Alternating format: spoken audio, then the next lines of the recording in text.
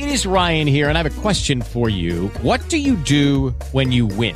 Like, are you a fist pumper, a woohooer, a hand clapper, a high fiver? I kind of like the high five, but if you want to hone in on those winning moves, check out Chumba Casino. At ChumbaCasino.com, choose from hundreds of social casino-style games for your chance to redeem serious cash prizes. There are new game releases weekly, plus free daily bonuses. So don't wait. Start having the most fun ever at ChumbaCasino.com. No purchase necessary. VGW Group. Void where prohibited by law. See terms and conditions. 18+. Blog Talk Radio. The opinions and views expressed by the host and guest are not necessarily the views and opinions of the Blake Radio Network. Broadcasting to the world. Spreading the news and information. BlakeRadio.com. Music for your mind, body, and soul.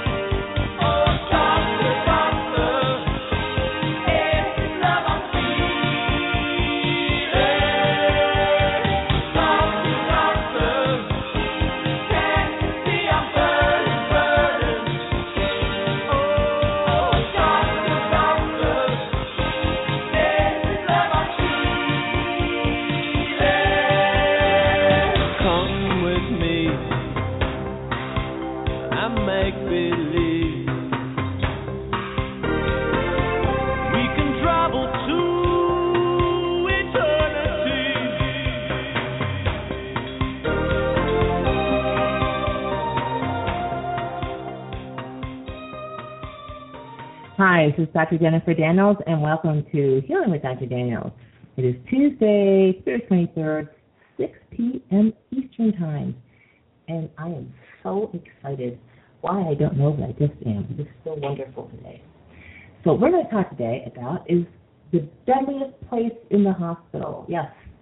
Where is that place? It's the emergency room. Yes, the emergency room. Now, everyone's got their theories about why the emergency room is so deadly. Some of you out there might actually think it's because sick people go to the emergency room. Maybe people who go to the emergency room are sicker. That does not appear to be the case. Maybe people who are admitted to the emergency room are sicker than other patients.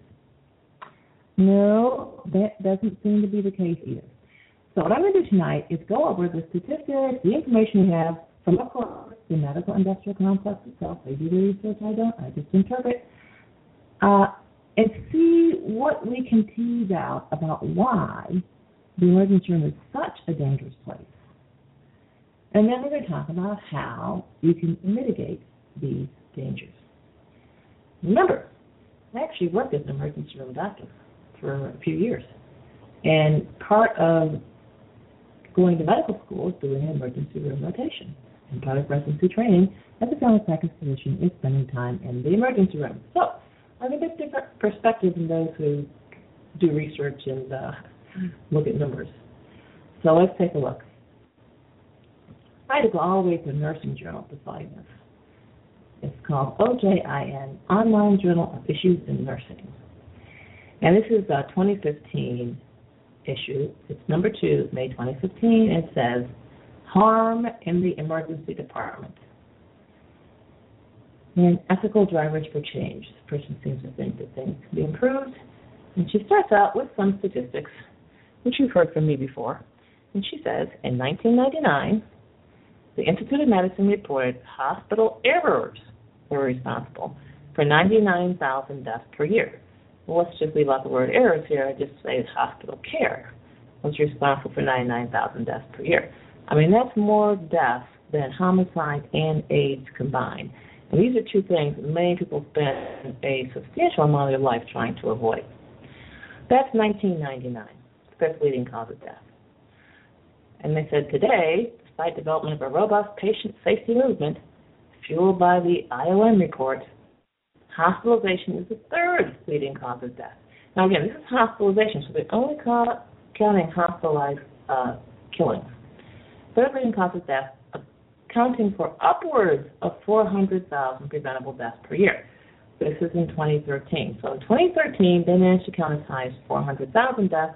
It's 2016, and I still maintain the 880,000 number. However, 400,000 deaths per year just from healthcare, it seems to me a high enough number to get somebody's attention. I mean, like maybe your attention. So consider that it would take 2 747 jumbo jets crashing every day to approach the number of annual deaths attributed to hospital medical errors. To say nothing of how many 9/11s it would take, right? It would take at least, 100 9/11s. 9/11 would have to happen 100 times in a year just to account for the 400,000 deaths that occur every year in hospitals.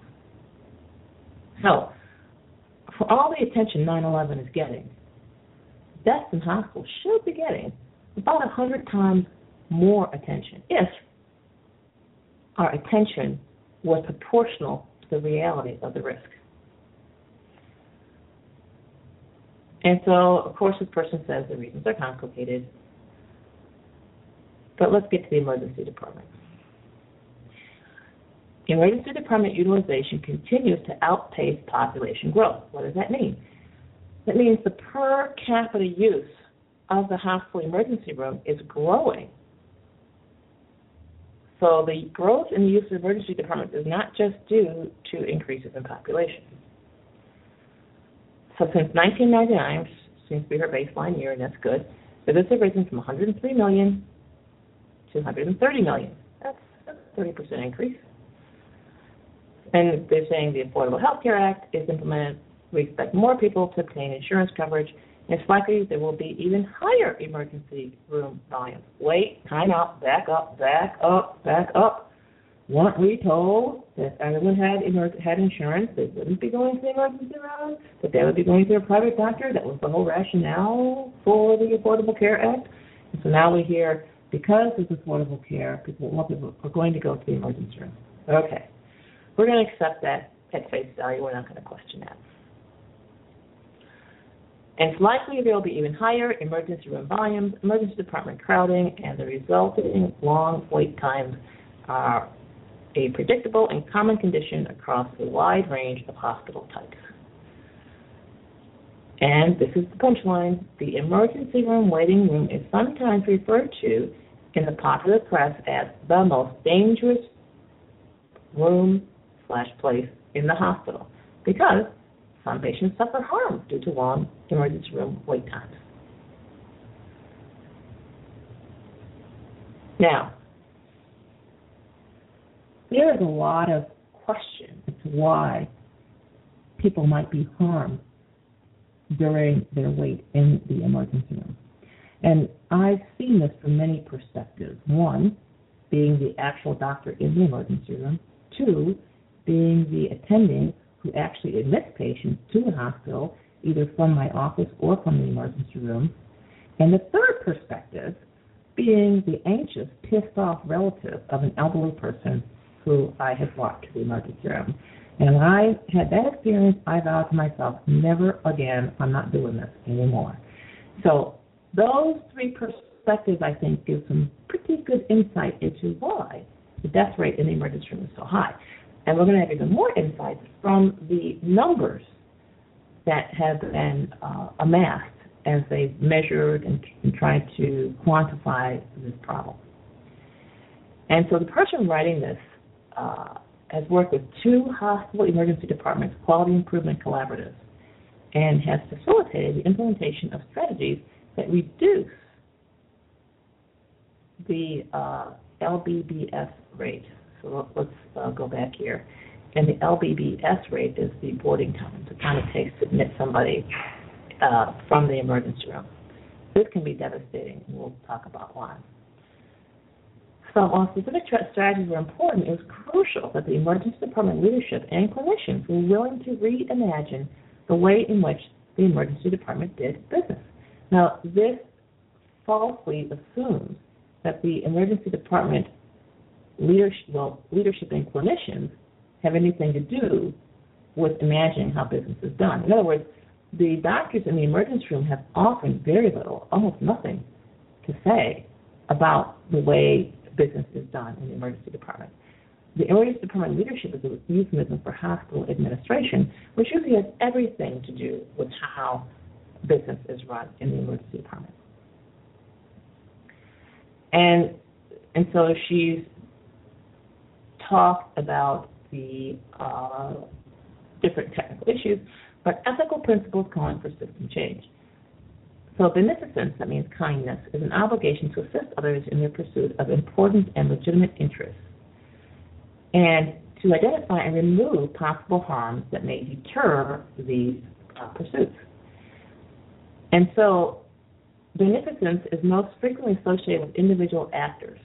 Now, this is a huge clue that the health industry is one big act, one big play, and you participate and take your role as patient at your own risk. So she subconsciously let it slip that this is one big act. And so it's the nurse acting with beneficence while caring for a patient. It applies to groups as well, like the state government, acting with beneficence when requiring immunizations to prevent the spread of disease throughout the population. Hospital administrators and emergency department leaders and providers are not acting with beneficence when they allow excessive waiting times as a predictable occurrence in their emergency departments. Now, that she considers coercing or forcing someone to do anything in act of beneficence, there's a kind of tells you everything. Okay, so she kind of that's really all she adds that's important. But the takeaway message here is, even by the medical industrial complex's own count, as of 2013, they had already counted over 400,000 deaths per year. Now, let's take a look at what's going on. And she also talks about boarding time. And those of you who are computer internet savvy, boarding time, or boarding, is a technical computer term used for getting your data transferred from wherever you are to the cloud. You're said to be boarded or brought on board as a customer. And so to basically use this terminology of data transfer as an analogy as to how you should care for people is also very telling. So each person then becomes a packet of information. And so the problem here is that people who come to the emergency room are not really considered human. Now here we have another piece of information. Increasing Medicaid coverage increases emergency room use by 40%. This is important. It's important to know. So why is emergency room use increasing by 40% when you increase Medicaid coverage? Well, one reason, of course, and this article is in the Fiscal Times, unintended consequences of expanding Medicaid. It shows a bottle pill spilling open over a $100 bill. So, of course, the increased access to prescription drugs causes side effects, which then drive people to the emergency room due to the side effects of these drugs. So this is pretty clear what's going on. It's actually straightforward. So what they're saying here is, it's long been an axiom of policy experts that healthcare costs could be substantially reduced if poor people received adequate health insurance and no longer had to use hospital emergency rooms as their chief source of primary care. So what do? You create more Medicaid beneficiaries. And what happens? It's just the opposite. So according to one estimate, more than $18 billion could be saved annually if patients with routine or non-urgent medical problems turn to private physicians or preventable health care facilities to treat them instead of pricey emergency rooms. Yet, a new study, this is January 2014, a new study of the impact of Oregon's expanded Medicaid coverage of the poor raises serious doubts about that assumption. The report by a distinguished panel of academic and healthcare experts published in the Journal of Science, we're not going to argue with scientific research, found that extending Medicaid health insurance to uninsured low-income adults actually increase the use of hospital emergency services. According to the findings, overall emergency room in Oregon increased by 0.41 visits per person. That's a lot of increased visits when you think that people like me and my kids went years to 0 visits. So relative to an average of 1.02 visits per person in the control group. So increases in emergency department visits across a broad range of types of visits, conditions, and subgroups for conditions that may be most readily treatable in primary care settings, the study stated. So the point here is more insurance and more care begets more care. This is a statistic of the medical industrial complex itself, that for every dollar in medication a human being consumes, they will consume 3 times that amount in health care expenses, we call it medical industrial complex services, to treat the side effects of that medication. So any maneuver that makes prescription drugs more readily available, as the Medicaid program does because it covers prescription drugs for the most part, is going to explode or increase healthcare costs. And this is what we see. Medicaid coverage increases emergency room use by 40%. So what's going on? What happens when someone comes to the emergency room? They're distraught. They're suffering. And they're made to wait, in some cases 5 hours, in some cases 3 days, a long time, before they're admitted to the hospital.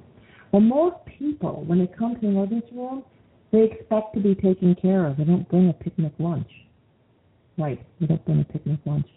This means that you have someone who maybe came to the emergency room mildly dehydrated, and the dehydration deepens. It gets worse and worse and worse while they are waiting in the emergency room. So literally, the wait itself worsens their condition. That's one thing. The next thing that happens in the emergency room, that's the perspective of me just watching. I brought my mother to the emergency room. She was having vomiting and she couldn't eat. And so it's clear that the fluids are going in a definite wrong direction. So go to the emergency room. Mom hasn't eaten now in about a day and a half. She's throwing up, even with little sips of water. And I didn't have a license at the time, so I couldn't just admit her to the hospital and write a set of orders, put her in a bed, and get an IV hookup. So we were in that emergency room way past my bedtime, and we showed up. In the middle of the day, I would say 10 o'clock in the morning, and by 8 p.m., Mom did not have any treatment for her dehydration. And of course, she was getting drier and drier and drier. And finally, I said, look, here's the deal. All she needs is some salt water. Hook up an IV salt water, top off her tank, and we can go home. No, Dr. Daniels, I'm sorry, we have to wait for Godot. He'll be here any minute now. And so it was just one very unsatisfying experience throughout the whole hospital. So, of course, they couldn't get their brain around the fact that she was simply dehydrated. Once they'd hydrate her, they looked for more reasons to keep her. Well, we think we found an ulcer in your leg. Well, it's not serious, but well, let's stay another couple of days. Like, what? We're out of here. Of course, Mom wasn't hearing any of that, so I had to say, okay, Mom, I'm going to take you to a local alternative practitioner. He's going to mumble a few words, stick in a few acupuncture needles. Whatever he wants to do, we'll submit to. And we're going to tell these guys that we're going on to another stage of care. She said, oh, okay. And then I was able to finally get her out of the hospital after 4 days, 2 of which she didn't need. But this is what happens in the hospital emergency room. Dehydration sets in. And most people are coming to the hospital, even though they might not have nausea or vomiting, maybe they just have a mild chest pain. Maybe they have abdominal pain. Maybe they have a gallbladder issue. All of these are at the root caused by dehydration. And when you make a person sit there with nothing to drink, and you don't even order an IV, and no diet is written by the doctor, and everyone's conditioned to wait until we have permission to do anything, like eat, you have a bad situation. Yes, and this is why people have heart attacks in the emergency room. Because they come in mildly dehydrated, they receive no fluids while they're waiting, and the dehydration deepens, and boom, they have a heart attack. And so the problem here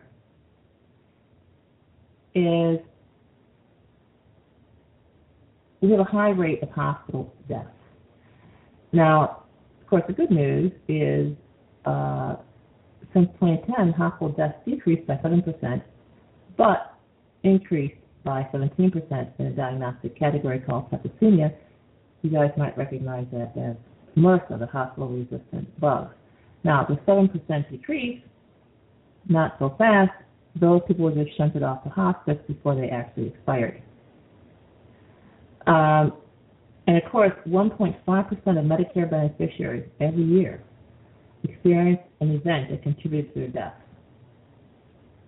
This is by Dr. Levinson. 1.5% of Medicare beneficiaries, which projects to 15,000 individuals a single month, 180,000 in a year. Just Medicare beneficiaries who died as a result of care they received in the hospital. Care made possible by Medicare. Now, the problem here, too, is that number of emergency room visits is 136 million. And emergency department visits per 100 people is 44.5. In other words, almost half of all individuals in the United States go to the emergency room every year. And 16.2 million of these visits result in hospital admissions. And so that's a hefty chunk of change. So that's about 10% of people who come to the emergency room are going to get admitted, a little more than 10%. And number of emergency department visits resulting in admission to critical care is 2.1 million. 2.1 million visits result in admission to critical care. And so the percentage of hospital deaths for those under age 65 has increased 9% from the year 2000 to the year 2010. So if you're young, under 65, and you go to the hospital, your chances of dying are actually increased. While the proportion of inpatient hospital deaths for those age 65 and over decreased 3%. And so, it almost sounds like you're going to kill somebody. No. Now, the number of discharges, 35.1 million, 2% of patients admitted to the hospital. Average length of stay is 4.8 days. And discharge per 10,000 population is 1,139, which is what we figured, 10% of the population. So, put it another way, being outside the hospital, the average death rate is 0.008, or 0.8%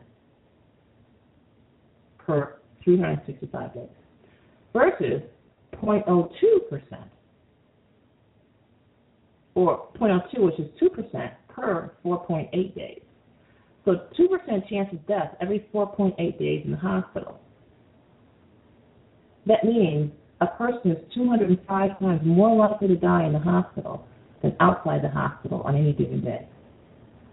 So this is a lot. And if you're old, 65 or older, we know 33% of hospital deaths are due to hospital therapy. This is the number in the old folks. A third of all your hospital deaths are due to hospital therapy. So at least you're 67 times more likely to die of hospital therapy if you're 65 than you are likely to die outside the hospital on any given day. And this suggests that hospitals are pretty dangerous places. You could almost call them death knells. And if you calculate percentages, if you're into that kind of thing, a whole year's worth of laying in a hospital bed consecutive days, you have a 150% chance of dying. That kind of tells the story right there. So this is a big reason to avoid the emergency room. There's even a bigger reason to avoid the emergency room. This was released www.safethefaxusa.org. And this organization is just really concerned about cost. And they don't even really understand, I don't think, the information they're giving about the dangers. So the cost of average American hospital stay nearly doubled from 2000 to 2010, while the average stay length declined. So hospitals managed to squeeze twice as much money out of a shorter hospital stay. So that was a period of low inflation, which means prices were not rising. But some sectors of the economy didn't get the memo. So charges for hospitalization soared from an average $17,000 in the year 2000 to $33,000 in the year 2010. And so now let's take a look at the cost of the intensive care unit. So in 2011, 26.9% of hospital stays involved intensive care unit charges. 26% of hospital stays.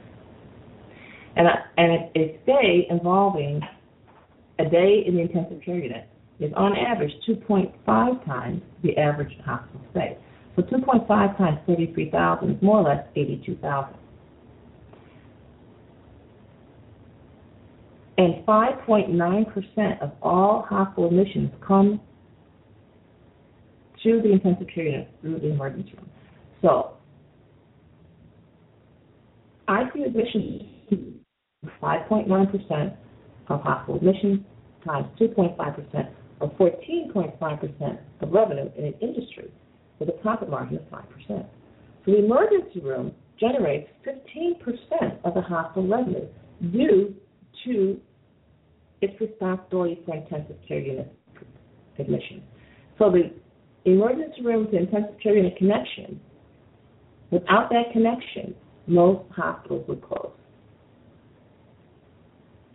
Now, combine this with the statement. This is another statement from another source. From 2002 to 2009, intensive care unit stays rose at 3 times the rate of general hospital stays without an increase in severity of illness. So 3 times as many people are going to intensive care units as before, yet the severity of illness is not increased. In other words, the intensive care unit stays are being padded. Yes. So when someone comes to the emergency room, if they get put in the intensive care unit, their bill goes up from $33,000 to $82,000. And in 66% of those cases, that person would not have been put in the emergency room in the year 2002. And there would be no negative health consequences of not putting them there. In other words, use of the intensive care unit is being increased via the emergency room to support hospital revenue. Now, if you've been to the intensive care unit, that's about as deadly as the emergency room. But first, let's just talk about the emergency room from the perspective of being an emergency room doctor.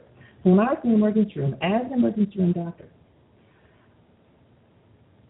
I would do the rural emergency rooms where I would work 24-hour shifts. Those emergency rooms were not so busy, and I actually got a lot of sleep. However, when someone came to the emergency room, and there's a question, should they be admitted or not, we were encouraged to lean on the side of admission. And not only that, when you call up the specialist, you say, this patient emergency room, and I think you should come in and take a look at him and give him your blessing or whatever. What the doctor would say is, I don't feel like coming in. Why don't you just go ahead and admit him and I'll see him in the morning. And so here you have a person coming to the emergency room. In their mind, they come into the emergency room to get treatment, to somehow be helped, to somehow be improved, or to improve their health, or to feel better. I mean, it's my sincere belief that most people go to the emergency room for that reason. And instead, they get caught up in this system that has nothing to do with their health. So that doctor's decision to admit that patient only had to do with that doctor's decision to get 2 or 3 hours more sleep. Not only that, but he probably had a lot of other pressures. Like he probably received a couple of phone calls from the hospital administration saying, hey, you need to admit more patients. There's all this back drama going on that the patient's totally aware of. When you show up in the emergency room, that's what you're walking into. You're walking into the emergency room doctor's desire to check with some other doctor before he sends you home. You're dealing with that second doctor's desire to have enough admissions to keep up his privileges and to get hospital administration off his back, or maybe he has more bills to pay. Who knows what the determining is. But you'll have a person who presents with whatever symptoms, let's call it indigestion. He gets admitted, 4-day hospital stay, $33,000. You're under Obamacare, right? 20% copay, $6,000 right out the person's pocket. And then you got a deductible, another $1,000, so $7,000, boom, evaporated. It's Disney money. That's a family vacation. But this is what happens when you go to the emergency room. You get totally sucked in, and you're in a position where you're powerless. What are you going to do? If you knew how to solve the problem, or knew what it was, or knew it wasn't anything, you wouldn't have shown up to the emergency room. So patients are put in these types of positions when they show up in the emergency room. They're just caught up in this web.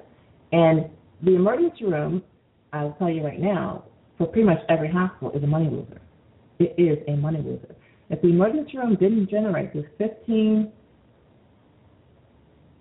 revenue of the hospital via the intensive care unit, okay, shut it down. It wouldn't exist. And in case you need other information about how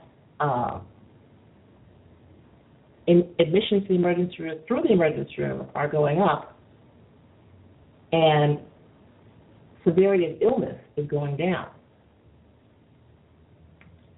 Here it is, New York Times. I mean, if that's not reliable, what is? And if they don't support the medical industrial complex, who does? So what did they say? Emergency rooms account for half the nation's hospital admissions, and virtually all of the rise in admissions between 2003 and 2009. These are discretionary admissions. Admitting people to the emergency room is literally like printing money, especially when they have insurance and you have the CFO in the background working with the IT, information technology specialist, to write the program where they can, when they swipe your insurance card, boom, up on the screen comes everything your insurance will pay for based on what you've complained about that evening. And if hospitalization is one of them, guess what you're going to get? Yes, you're going to get a hospitalization. Now, the other thing they found that although the admissions accounted for half, so emergency admissions account for half of all the nation's hospital admissions, but when you add all the revenue from those admissions, it only accounted for a third of hospital revenues. So that means is those patients admitted from the emergency room were categorically less sick than other patients admitted either directly from the doctor's office or even scheduled admissions. And that's a pretty heavy indictment, because you would expect an emergency room patient admitted to the hospital to be sicker and to require a greater intensity of services. That is not what's happened. What is happening here is the very thing they accuse patients of, which is excessively demanding medical services by going to the emergency room. That's not what's happening. What's happening is the hospitals are excessively admitting people through the emergency room to bolster their revenue. And a lot of these patients, the reason why the emergency room was half of admissions, only a third of the revenue, is a lot of the folks wake up in the morning and say, what am I doing here? They get in their clothes and leave. So if we look at the statistic, which is half of all admissions come to the emergency room and a third of the revenue, then we can see that these people coming to the emergency room are not especially ill. And we counter this with the fact that 3 times the percentage of ER visitors are admitted to the intensive care unit, even though the basic level of illness has not changed, has not increased. And so obviously there's a lot of discretionary admitting there going on, not because of the patient's condition, but because of the administrative framework that doctors find themselves in and the economic reality of the hospital. Now, again, this means that you're being seriously fleeced, because what's happening is what could be a $1,000 emergency room visit, which would be that enough, turns into a $33,000 hospital stay, or even worse, an $82,000 pass through the intensive care unit. So you can see then that the emergency room is a loss leader for the rest of the hospital. Now, some hospitals don't have emergency rooms. Those hospitals have a very strong relationship with their medical staff, and they have other ways of bolstering their revenue, which, again, is beyond the scope of today's talk. Okay, so what happens then is, for this reason, you cannot expect an emergency room to address your health care needs or to make an impartial assessment of your medical condition. It's not going to happen in the emergency room, not at all. And this is what you need to be aware of. Now, what else is there? Okay, so as a resident, I would do a rotation in the intensive care unit. And, of course, as a resident, that's a resident is a doctor who's finished medical school but is not yet licensed. Or actually may be licensed, but he's doing additional training beyond medical school. So in my case, that will be my first year training. And so part of my job, a big part of my job, is to do the things that nobody else wants to do.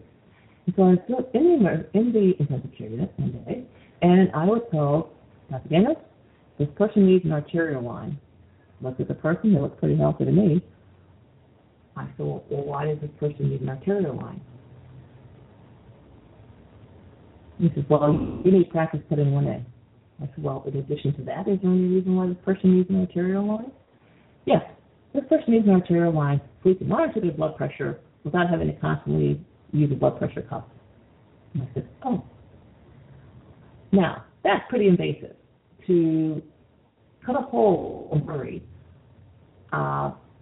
and put a catheter in there to measure pressure, just so no one has to get a blood pressure cuff out and measure it. And this catheter, of course, is a source of infection. And so you have people in the intensive care unit, and they're being monitored by machines. And so for those of us who are not familiar with the intensive care unit, we think to ourselves, oh, yeah, being monitored by machines. We think of Leonard Nimoy on Star Trek, passing his transducer over the body. You wish. Most of those machines are connected to that body by a needle or a hole in some orifice. So literally this person's skin is broken, is violated by that machine in order for the machine to get the information, whatever the information might be. And so each one of these holes in this person's body is an opening for infection, is a defect in try to fix or. And so the area is extremely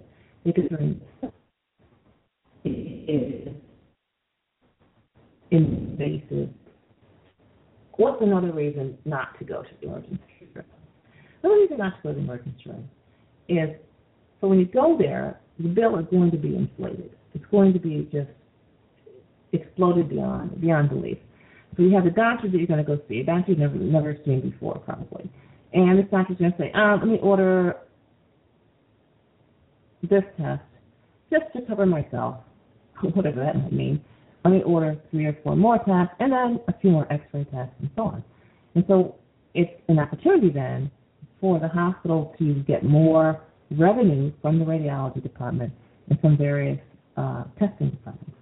So you have this emergency room doctor who's programmed, his default setting is to order far more tests than, say, a doctor in an office setting might order. And outcomes, certainly no better. We're not even going to suggest it might be worse. So the therapy that you receive then, the doctor that you go to see is going to say, there's really not much wrong with this person, but I don't want to make them feel ridiculous for coming, so I'm going to write a prescription that's at least a $200 prescription. And doctors actually think this. That if you come to the emergency room and you're worried and upset, they're like, oh, I better do a lot of stuff then to address their worried and upsetness. Or they just say, hey, I've seen this a few times. This is what I think it is. Here's what we can do for you. Here, do this. Get some relief. And, I hope you get better and things go better with you. That's not the script. It's not the script. The script is, oh my gosh, you have terrible pain. Yes, it's very bad pain. Oh, we can't just wait this out, or we can't give you an antacid. Oh God, no. We've got to go to surgery. Look for it, just to look. And this is the kind of predatory reception most people get in the emergency room. And that's what these statistics bear out. Is the more emergency room visits you have, the more admissions you have, even though the number of people who need to be admitted it's measured by intensity of illness, has not increased. We have more people being admitted through the emergency room and more bills being generated. Now, so we've got this financial fleecing going on. And what creates this is when you hand them your health care card, that's like handing over a credit card. I mean, if people realize that your health insurance card is like allowing someone to charge $30,000, they would keep that card under wraps. And if someone's going to see your insurance card, like, oh man, you got to show cause. You want to see my insurance card? I got to see your ID.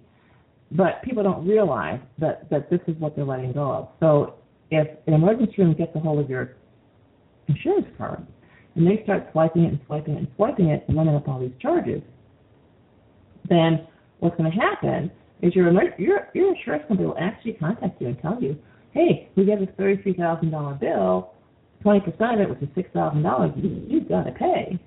And then your insurance company cooperates with the hospital. Any information you need to get tracked or traced or billed or dinged or whatever, you just got this hound on your back that you're never going to get rid of. So that's one piece that you're letting yourself in for. All these tests and drugs are not harmless. And for many of them, we create more side effects and more problems. When they came to the other thing that I've noticed when I was in medical practice was it always had these things, these resuscitations. We would call them a code, CODE, which means when a person's heart would stop beating, you do all these heroic things to get their heart started again. And generally, once you start pumping the person full of drugs, it's a pretty bad prognostic sign. Why? Because the person's pumped full of all these drugs. Well, how do blood tests ever being done? And they're just one ampule after another. And I scratched my head, so this doesn't make any sense. How can you give someone 1, 2, 3 ampules of bicarbonate, sodium bicarbonate, heavily alkalizing agent, when you're not even checking their blood pH? You don't even know what their pH is.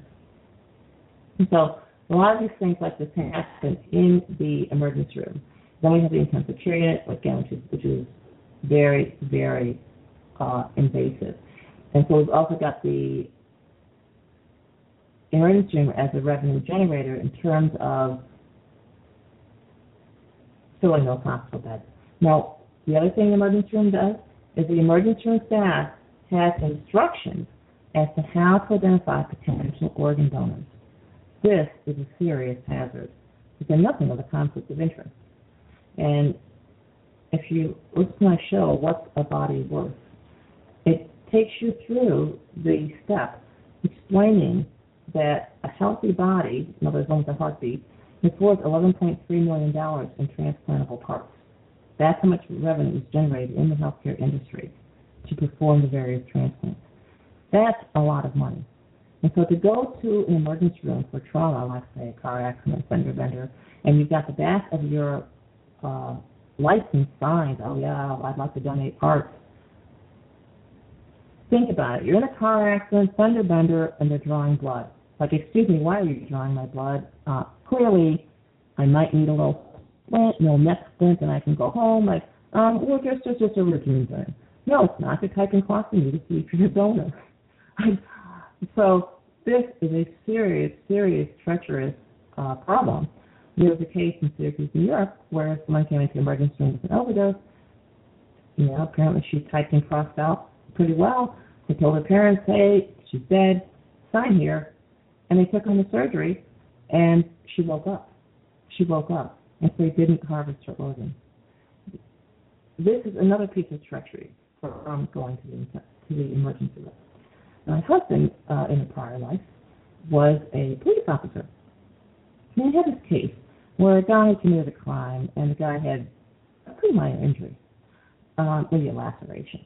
So he took the guy to the hospital. And I guess his shifts changed or whatever, so he had to leave, and someone else supervised the suspect. Well, then he finds out the suspect died, and his organs have been transplanted, and thank God the organs were gone. And wow, the guy has been seeing that sick. All these years, he's wondered about that. Didn't seem right. Then, of course, he met me, and like, now we understand. So the emergency room is not the place to go, especially for a car accident. If you can get up and walk away from a car accident, you should. And the back of your license, where it says donor, don't sign it. Bad idea. Puts you in a very, very, very bad way. So we've explained how the emergency room is the issue, especially now with Obamacare. They've taken off the floor. The bills are skyrocketing. The amount for the individual to pay is skyrocketing. When you register and sign into the emergency room, you're basically signing away what could be easily $6,000 to $16,000. And you need to ask yourself, do you really feel sick enough to be admitted to the hospital? If you don't feel sick enough to be admitted to the hospital, don't even go to the emergency room, whatever the problem may be. So one, you've got the financial loss. Two, you've got the loss of really your body, your health, and your limbs. Those are two big reasons not to go to the emergency room. So, what should you do? Well, first thing to do is ask yourself, could this wait till morning? And if you can wait till morning, let it wait till morning. Chances are, in the morning, when the sun rises, and you're able to reconsider this, you may decide, you know what? It's really doing pretty well here. I don't think I need to go to the emergency room. So that's number one. Ask yourself, can it wait till morning? If it can wait till morning, let it wait till morning. Second, if you say, well, I'm kind of on the fence about this, have a glass of water while you're on the fence. If you have a stroke in progress, or even a heart attack in progress, the glass of water will stop it. Yep. Sorry, guys. Don't need to pop an aspirin on this one. So drink a glass of water. What's a glass of water? This is a good question. The glass of water is 12 to 16 ounces. So in other words, 8 ounces of water does not qualify. So 12 to 16 ounces of water, go ahead and drink it. And then see how you feel. If you're feeling better, then guess what? Keep track of how you feel and keep drinking another glass of water until you feel perfectly fine. And then you're done. Just go right to bed. At least 80% of all illnesses are simply dehydration. Just simply dehydration. Now, there's exceptions up to 20%. But if you're in the 80%, what the heck? Why not try a glass of water? Then, if you can't wait till morning, a glass of water is not going to help. The next question is, can I handle this myself? Can I handle this myself? The answer is going to be yes or no. Let's just say the answer is yes. Yes, you can apply direct pressure and stop the bleeding. Yes, you can put an ice pack on your head, mustard on your upper lip, and stop the headache. There's all these things you can do. You say, yes, I can do this. I'm going to go do it. Take care of it. Okay. Let's say you can't take care of it. The next question to ask yourself is, who do I know? What personal friend or relative of mine can I call that would help me?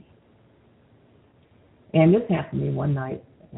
My niece was 13 years old, and Her father was very proud. They bought this wonderful gas barbecue pit. And she decided to lean over the gas pit, and her brother lit it, and it exploded, burning up her face. So what did he do? He said, who can I call? Okay, I'll call Jennifer. So he called me, even though I was a medical doctor.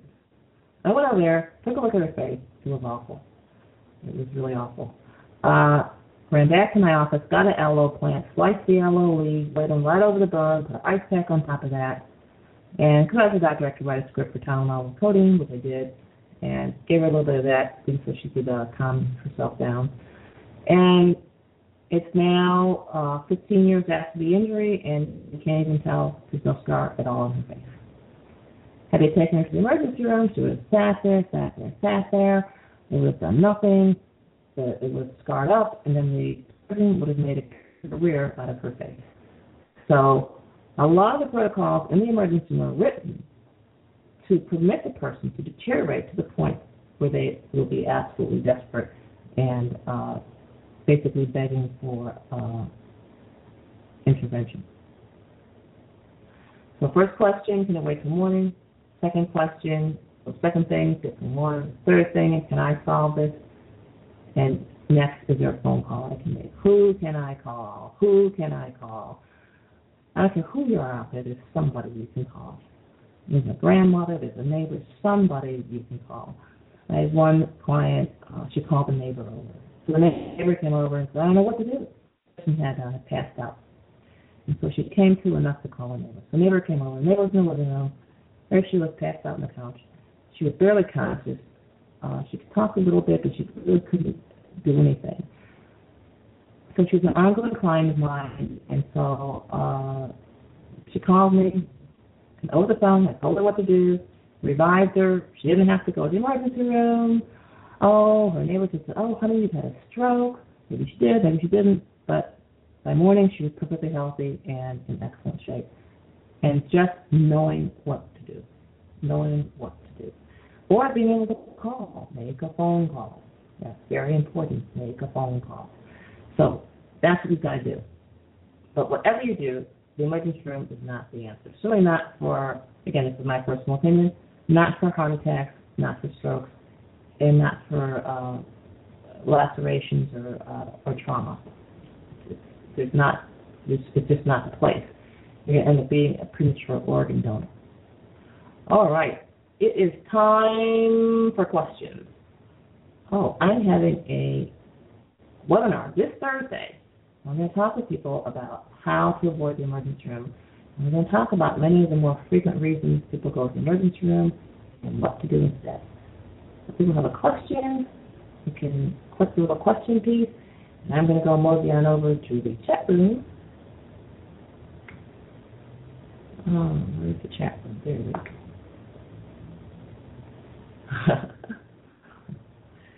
Psychological flood uses us on the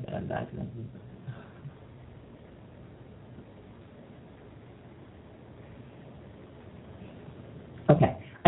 Okay. Dr. Daniel, what type of support do you have to help people ease themselves away from doctors and hospitals and the medical industrial complex? Okay. So I have often people can stay with their questions and ask all their questions. Contrary to popular opinion, emergency room visits do not just happen. No. Most people have something festering or smoldering they haven't really attended to. Really, for several weeks leading up to it. So, office hours value is $250 a month. They're now on sale for $49.95 a month, and there's one introductory price. So for $1, you can get 1 month of office hours, experience the value of office hours, experience the peace of mind, and see if you like it at $49.95 a month.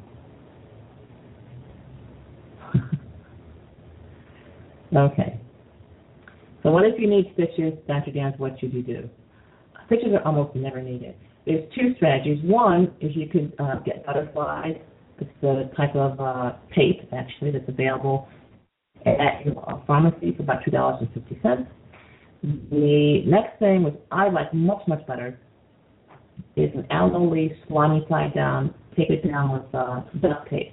What that does is, unlike the steri strips, which just hold the edges together, the aloe leaf causes a 5-inch incision to literally shrink down to a 1 or 2-inch incision, and it heals without any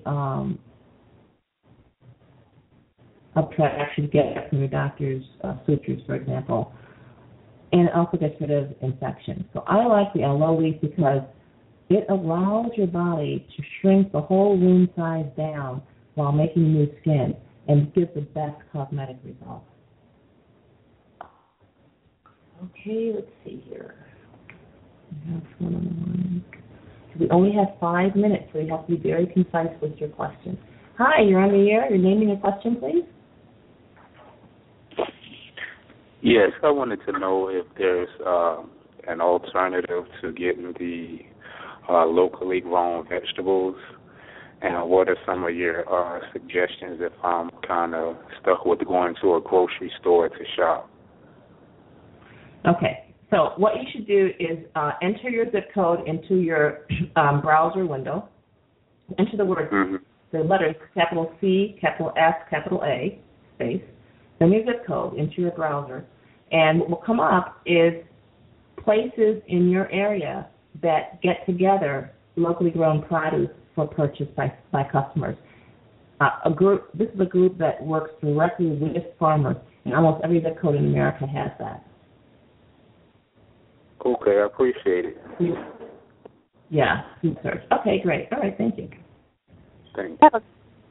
I have a question, Doctor. I wanted to know. Yeah, what's your question? Yes, what do you think about latex mattresses? I'm recovering from a herniated disc, and I'm using the turpentine, and I'm really enjoying that. But I just wanted to know, do you think that's a wise investment, a latex mattress that's supposed to be natural? No, I tell you why I don't. Because most of them are packed in formaldehyde. And trying to get the odor out of them is just, it's a big job. And so I think if you want to spend money, and of course there's no end to spending money, but you could go for a organic cotton mattress. They're making those now. And they actually have the old-fashioned springs in them with the cotton, everything natural. Are you trying to escape from chemicals? Is that what you're trying to avoid? I was trying to avoid chemicals and really just something that was supposed to be good for my foundation to help my body rejuvenate. That's what I was really hoping for. I've had air mattresses. No. I've had, I'm just trying to get the best mattress for a person who wants to have better foundation, movement of my joints. No, there's no such mattress. You have to try them out and see which one you like. Different people have different preferences. And I've really researched this because I said, okay, I want the best mattress. I don't care how much it costs, blah, blah, blah. And I don't care what mattress you research, no more than 75% of people who use it are happy. Mm-hmm. So for you personally, what might be the most popular mattress might not be what makes the most sense for you. So you just have to take the time and the energy to research that. Okay, we have another question here. Hi, you're on the air. Your name and your question? Okay. Let's go to the chat room. I'm telling you, the chat room is always full of good questions.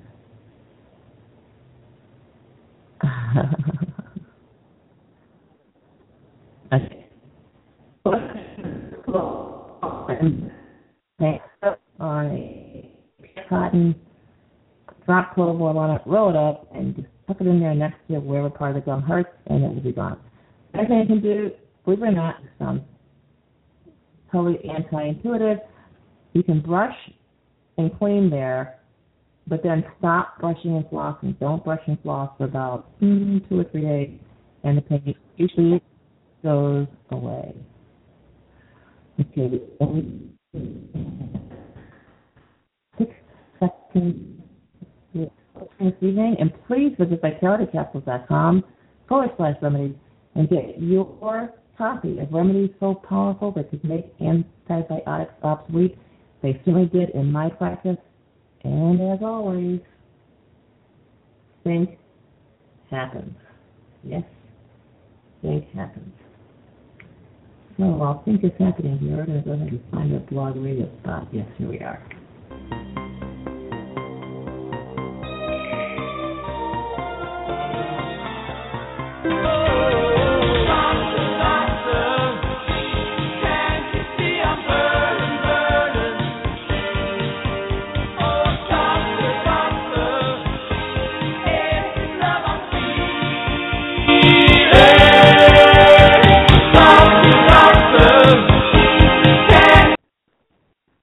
Hello, it is Ryan, and I was on a flight the other day playing one of my favorite social spin slot games on ChumbaCasino.com. I looked over at the person sitting next to me, and you know what they were doing?